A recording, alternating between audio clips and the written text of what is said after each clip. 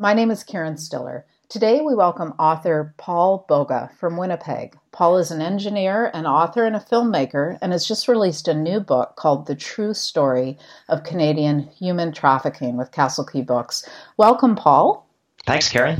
Yeah, thanks for joining us. So tell us about this new book in broad strokes. I assume because it's called The True Story that it is a true story. Let's start there. Sure. So Joy Smith and I were discussing human trafficking a couple of years ago, and the thought came to our minds to work on a book, A True Story About Human Trafficking in Canada. And a couple of the things that really twigged on to me was that human trafficking is happening largely to girls who are born and raised right here in Canada, and it's also involving Canadian men who are paying money for it. And so the book looks at Joy's work in combating human trafficking, but it also stitches together true stories of girls who have been rescued from human trafficking right here in Canada. Okay, and let's, in case people don't know, Joy Smith was an MP who was pivotal in passing or helping to pass and push through a couple of bills to do with human trafficking. So when did your paths first cross on this issue? We were meeting together at a banquet. We happened to be sitting right side by side, and I'd known that Joy was involved in human trafficking ever since she got into Parliament, and so she and I became friends, and we worked together on another ministry with rescuing street kids in Kenya. And then we happened to be sitting together at a banquet for this particular ministry, and we just started talking about human trafficking, and that's when the idea of putting this book together came about. Wow. Okay, so in the book, you tell the story of Abby, who is described as a high school student from Markham, Ontario, and Jake, a new student who eventually ensnares her into the sex trade. So are Abby and Jake real people? They are. The Abby's character is a true story based off of a composite of Canadian girls, and Jake the same thing. So these are people. I interviewed a number of survivors, Canadian survivors of human trafficking, and as you can imagine, their stories are absolutely heartbreaking. And it's happening to girls who are right here from all different economic spheres, all different backgrounds. And it's just important people have an idea of how this works. How does human trafficking happen? How do we understand the methods that traffickers use? And how can we protect girls against falling prey to this? But the other part that to me really shocked me was the kinds of Johns, that's the name that we use for the guys who are using these girls, how prevalent that's become in Canadian culture. Wow. And tell me about ages first. So the Abbeys of the world, is there an average age that they are? Girls can get lured in at any age, but on average, you're looking at about 14 years. So these are very, very young girls. Of course, they get trafficked much younger than that. They also get trafficked a little bit older than that. But they can be 12, they can be younger than 12, but 12, 14 years old, that's the average age. So extremely vulnerable, right? Yes, extremely yeah. vulnerable to the whole grooming thing and someone coming in and telling them nice things, and I assume that's part of it. Yeah, and a big part of it now is social media. And so these traffickers, they're very, very devious people. And what they do is they'll come online and they'll look for friends through social media. They'll join chat groups and try and become friends with one or more of the girls. And they'll attempt this with many, many different girls, just trying to keep as many of them going and to see who bites, so to speak. And a big part of it is luring the girl in with a lot of compliments. Gifts is very, very critical as well. So expensive jewelry, could be a cell phone, could be clothing, could be all kinds of different things, and trying to win her trust. And once a girl senses that she's loved by someone, senses that she's cared by someone, then her heart's given over to this fellow. And it can be done very, very innocently. But once she has her heart given to this guy, he can begin to push her in ways that she otherwise wouldn't go. And they're very, very devious with how they do this, but they're very calculated. They understand how to attract a girl. And once they're caught, once they're in love with this fellow, then the handcuffs, the chain, so to speak, aren't even necessary because she's given her heart to this guy. She trusts this guy, and she's depending from him to receive this love and affection that she's so desperately looking for, and will do almost anything to get it. Wow. And so you mentioned sort of a profile of these Johns. So tell us what these guys are like, besides really bad. Right. And when I first started looking into human trafficking, I thought, the Johns must be guys who are really down and out, living just at the very bottom echelons of society. But I was completely wrong about that. A typical John can really come from any age bracket, any income bracket. But on average, they're between 30 and 60 years old, and they have a good job. And that absolutely shocked me because it described me. I thought, these are people who are just like me, and you can't notice them. You can't, spot somebody and look at them and say, oh, that's a John. And so these are men who have a lot of disposable income, and they're able to either go online or they have connections and they find these girls. And the really scary thing is that they find ways to convince their own consciences that this is okay. And so I interviewed Johns, guys who'd come out of it, and tried to get into their head and to try to understand and say, how did you do this? How did you get involved in this? And so when the Johns start to go down this path, they have to convince themselves that, for example, this girl's doing this because she needs the money, even though she doesn't see a dime of it, but they convince themselves that they're giving this trafficker some money, and she's using this money to help pay for her education. So he convinces himself that this is all okay, and it's complete sin, it's complete deception, but somehow he has to get past that. And then once they're into this mode of doing this and paying for it, it becomes an addiction, and they're locked into it. So how are these Johns first of all, getting out? Is it because they've been arrested, or? Sure. So there's different sting operations that happen. This is the number one ways that Johns get caught, is that there's sting operations and guys go online, and meanwhile police officers have been putting messages online to lure guys in.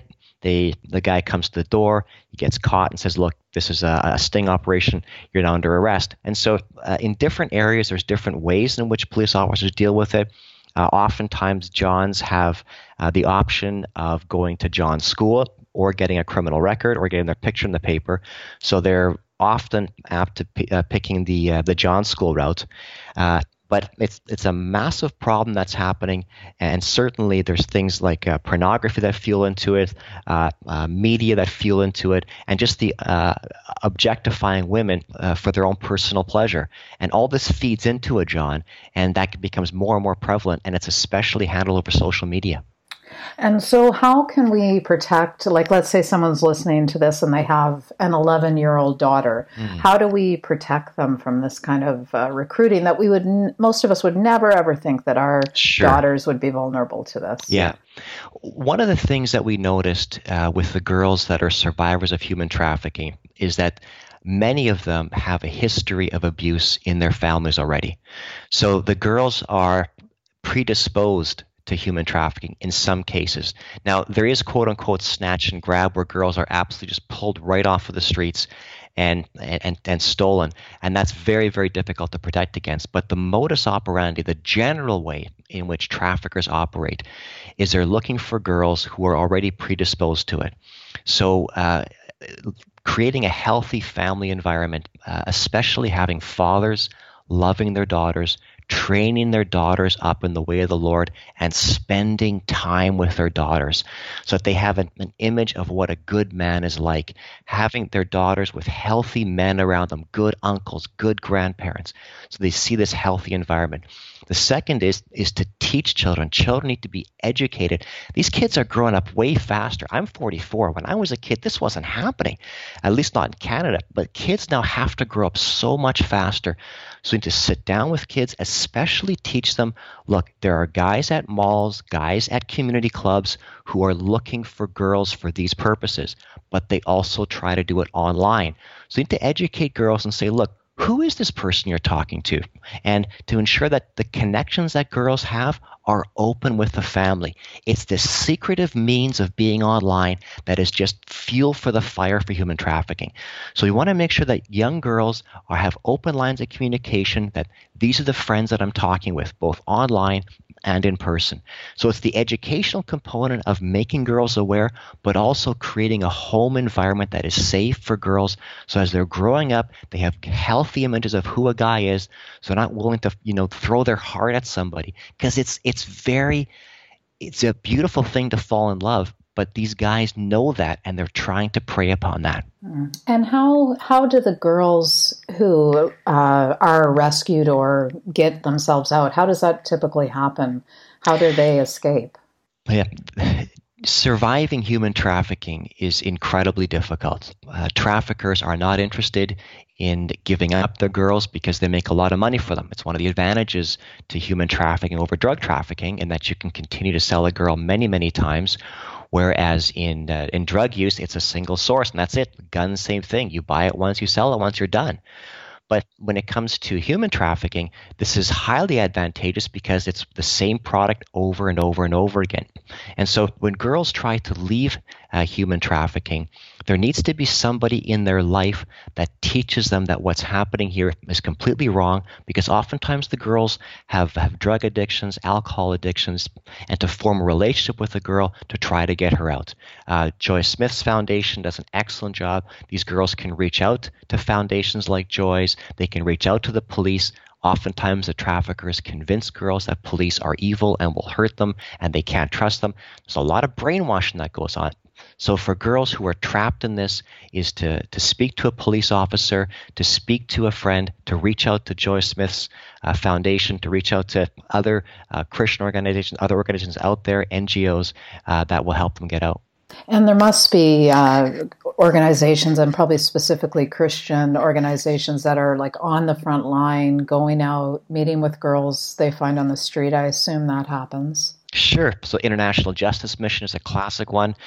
Joy Smith's foundation, many others are out there looking for girls and trying to help them. So there are many, many ways in which people can get involved, many ways in which people can volunteer their time. It is growing in Canada, unfortunately. But I think that through education, through the kids, getting it into schools, getting into churches, getting into Sunday schools, kids have to grow up earlier, and they have to have sit-downs with their parents so that they become wise and understanding of how these serpents are going after them. Yeah, I think we're surprised to think that human trafficking happens in Canada, aren't we? Like it's Absolutely. I think we're kind of naive about that. Sure. I would say one of the most common responses that I get from people is when I tell them I'm working on a book on human trafficking in Canada, they say, "Oh, these are foreign girls coming in." I say, "No, this is happening to girls who are born and raised in Canada with Canadian passports," and they're shocked. And these are people from all different stratospheres in our culture, and they see a look of shock when I talk to them. They're just shocked that this is really happening in our country. I says, not only is it happening, it's growing in our country. And so in order for us to combat human trafficking, we have to look at it on two fronts. One is educating our girls, but also educating the young boys that are out there, teaching them that paying for sex is absolutely wrong. Of course, in a Christian context, we see that any sex outside of marriage is wrong. But at the very least, on a broader Canadian context, we need to be able to educate boys to say, this is completely wrong. You can't go down this path, because that girl, here's the critical thing, that girl doesn't want to be there no matter what she tells you. She's being paid to do that. The John is being cycled into a lie that she wants to be there, so he throws his money at her and she lies, says, yeah, I love, this is great for college, whatever else. She doesn't want to be there. I read somewhere, Paul, about pornography use, that very line is one of the most effective ways to stop guys from using pornography, when they fully realize that, the vast majority of the women or girls in the pornography are not really freely choosing, to be there. They may have felt they had no choice. That fact alone can really change their minds about using it. Absolutely. And when we look at the word you mentioned there of choice, whenever we talk about choice, there has to be something for that girl that would have been equal or better to that. So if you look at the grade 2, 3, 4, 5-year-old girls and you ask them, what do you want to be when they grow up? Well, why do 0% of them say, I want to work in the pornography industry? Why do 0% of them say, I want to work the streets. I want to sit in a brothel. I want to sit in a hotel room and service 5 guys, 10 guys a night. So these are just straight hard facts, and the metrics tell us that none of these girls want to be there. So to try to educate guys about this, it's critical to see the link as to the proliferation of pornography that's happened that has now fueled these desires that then relates downstream into guys, some guys, going and paying for it to get the quote-unquote live experience.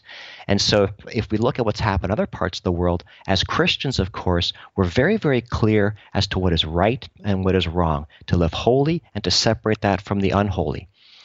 From a broader Canadian context, at the very least, what we should be pushing for is the opt-in, so that we say, look, we're now going to divide the internet up and say, these are sites that we believe are pornographic, and if you are an internet service user, you have to then opt into it in order to get those sites.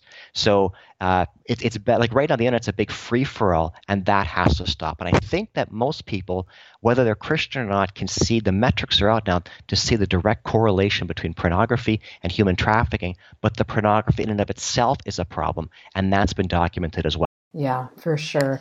Paul, I wonder if our attitudes in society are changing toward the girls and women seeing them as victims as opposed to, when I was growing up in the 70s, I remember, even then when I became aware of prostitution, I think people really looked down on women who, quote unquote, worked the streets, and this idea of them being caught in this terrible situation, circumstances, that wasn't part of our vocabulary, but I feel like that's changing. Absolutely, Karen. I think more and more people are understanding that girls who are working in prostitution, girls who are being trafficked, that they are the victims here.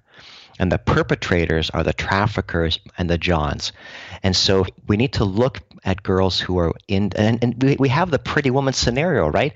And you have this idea that, it's glamorized. It's not glamorized. These girls' lives are in danger. And so the way in which we look at people is to ask ourselves the question, who's committing the crime here? And so no doubt the girl that's there, she doesn't want to be there. And so we need to reach out with arms of love and to say, look, we're not going to go after the women here and charge them with crimes. We're going to go after the Johns. We're going to go after the traffickers. And this is where we as a culture have to take a hard stand. There are penalties now for traffickers, and that has to increase. But I also think we have to look tougher at the John scenario and say, look, that's great you've gone to John school. Maybe that gives the guy the one chance, but maybe it's something like 2 strikes, you're out. And so if a guy does it a second time, clearly there's a disconnect with him understanding of what's really happened to these girls, because they're the victims here. Yeah. Wow. So, Paul, where can somebody pick up your book? Well, the launches are taking place starting in May, but they'll be available at bookstores throughout Canada. You can also get them online, and Castle Key Books has them as well. All right. So Paul Boge joining us today. His book is called The True Story of Canadian Human Trafficking. Paul, thank you so much. Karen Stiller, thank you so much for your time and your kindness.